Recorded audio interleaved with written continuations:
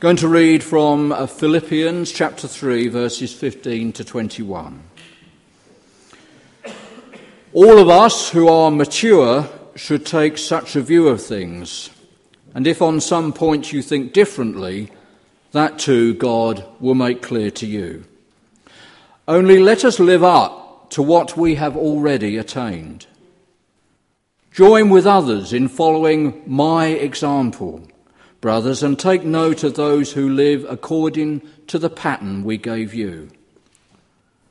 For as often as I have told you before, and now say again, even with tears, many live as enemies of the cross of Christ. Their destiny is destruction. Their God is their stomach, and their glory is in their shame. Their mind is on earthly things. But our citizenship is in heaven, and we eagerly await a Saviour from there, the Lord Jesus Christ, who by the power that enables him to bring everything under his control will transform our lowly bodies so that they will become like his glorious body. Amen.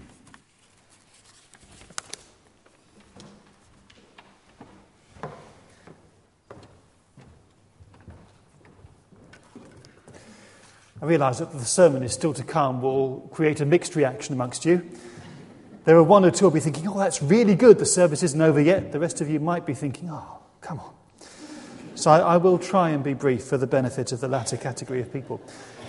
If I were to ask you, which landmark is a prehistoric monument which still stands in the English county of Wiltshire, and gave you a choice of Stonehenge, Hadrian's Wall, Offa's Dyke or Fountains Abbey, I expect most of you would get the answer right, which is...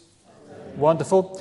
What is the name of the admiral who died in a sea battle in 1805 and has a monument in Trafalgar Square, London? Is it Cook, Drake, Nelson or Raleigh? Wonderful. You would all get 2 questions right on the British citizenship test. Those are our 2 actual or typical questions that you have to pass. You have to get 75% if you want to pass the test and become a citizen of the United Kingdom.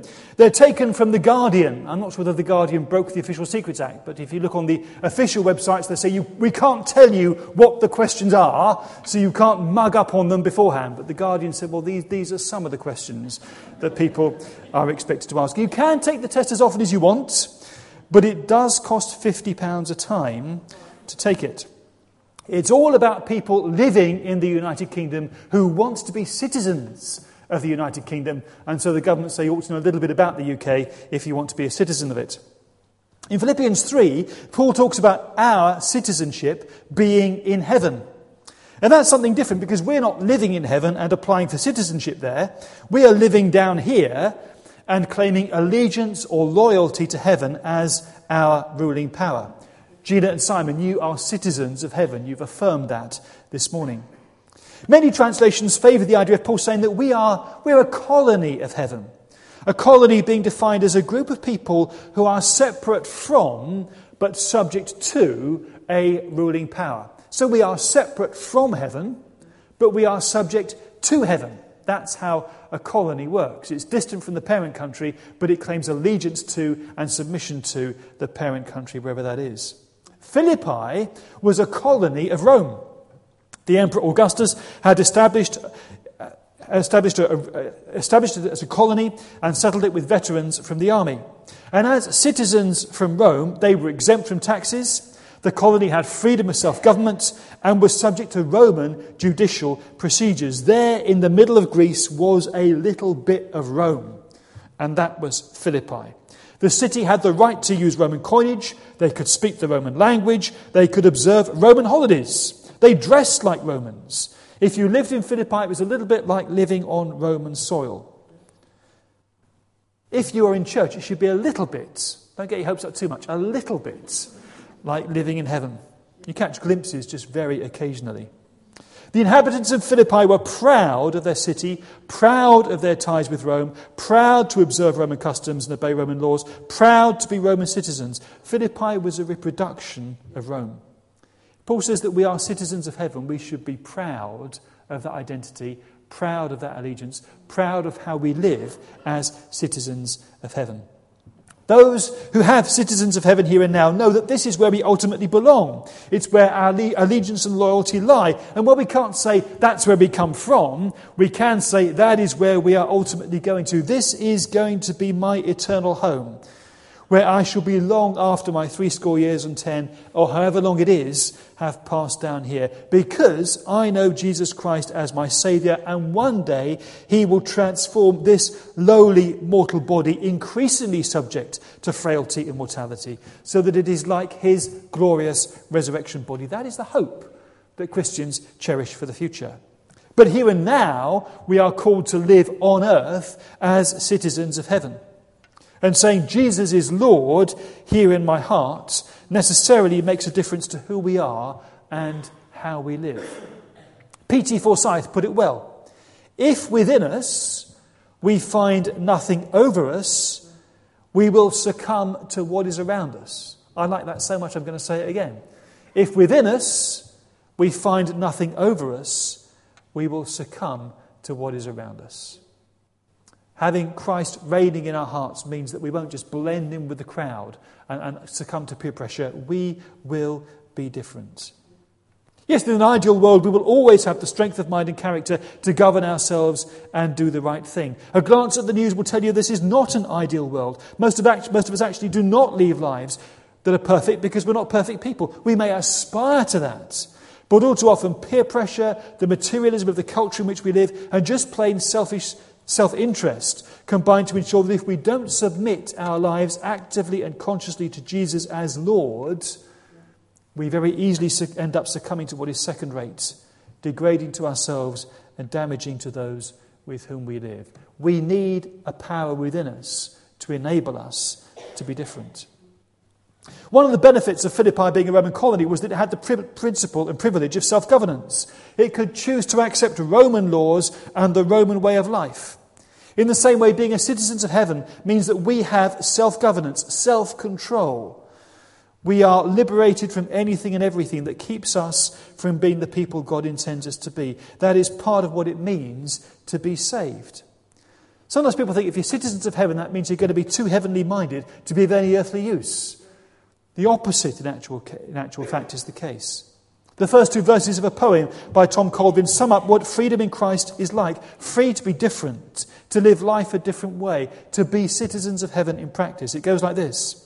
When we walk alone and work for self, when we make our plans just to increase our wealth, needy neighbours there by the roadside cry, but we pass them by and take the other side. Free us to serve. Yes, free us to serve. All in Christ are free to serve. But the lonely road leads to slavery. Life is full of fear and the end we cannot see. But Christ has set us free. He's shown us the way. Loving, serving others brings us liberty. Free us to serve. Yes, free us to serve. All in Christ are free to serve. As citizens of heaven, we are free to live life differently, but that means we will choose to serve other people. Martin Luther said the Christian is the most free person of all, subject to nobody. The Christian is the most dutiful servant of all, subject to everybody. We are set free so that we can choose to serve others as citizens of heaven. That is how we should live our lives. Baptism is the rite of entry into the kingdom of heaven where all are free and free to serve. It is a way of saying, as Simon has done, Jesus is Lord. It expresses a readiness to die to and leave behind the way we used to live, living for ourselves, and rise to live a new life, living for Christ and serving others, giving Jesus our loyalty, living our lives under his sovereignty as citizens of heaven, as he enables us to do just that. And why would we want to? Perhaps it's the unconditional love, wiping the slate clean of our past mistakes and failures.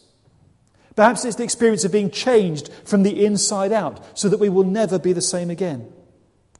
Perhaps it's the change of the focus of our lives from the ultimately unsatisfying quest of pursuing what I want to the freedom just to be who I am in Christ. A citizen of heaven, loved and accepted and secure for all eternity. And unlike the UK, the kingdom of heaven welcomes all comers. There is no test to pass, no minimum mark you need to attain. The door is open wide for anyone who will trust in Christ and say, Lord, take charge of my life and let your kingdom come here in my heart and rule in my mind and govern who I am. The door is open wide and Christ invites us all in without exception. And our response, it can be very simple. In the words of an old hymn, it can simply be saying, into my heart, come into my heart, Lord Jesus. Come in today, come in to stay. Come into my heart, Lord Jesus. That's all it takes. Working it out takes a lifetime. But the fundamental step is saying, Lord, my life is yours. Simon spoke about coming first to baptism and church membership classes, then an Alpha course. We have the opportunity to run a series of baptism and church membership classes running up to Christmas, probably during the day. So if you want just to explore what that might entail, have a word with me this morning and we'll see if we can sort out a time that's convenient for all those who are interested. Thank you for listening. I hope I haven't taken too long. Let's pray. Lord, thank you that you came down from the kingdom of heaven to a world that was disordered and messy and violent and painful and sometimes hopeless. And you brought us salvation. You gave us a living hope. You gave us the opportunity to have Christ as Lord coming into our lives and changing us. You gave us love without measure. You gave us yourself. Thank you for that.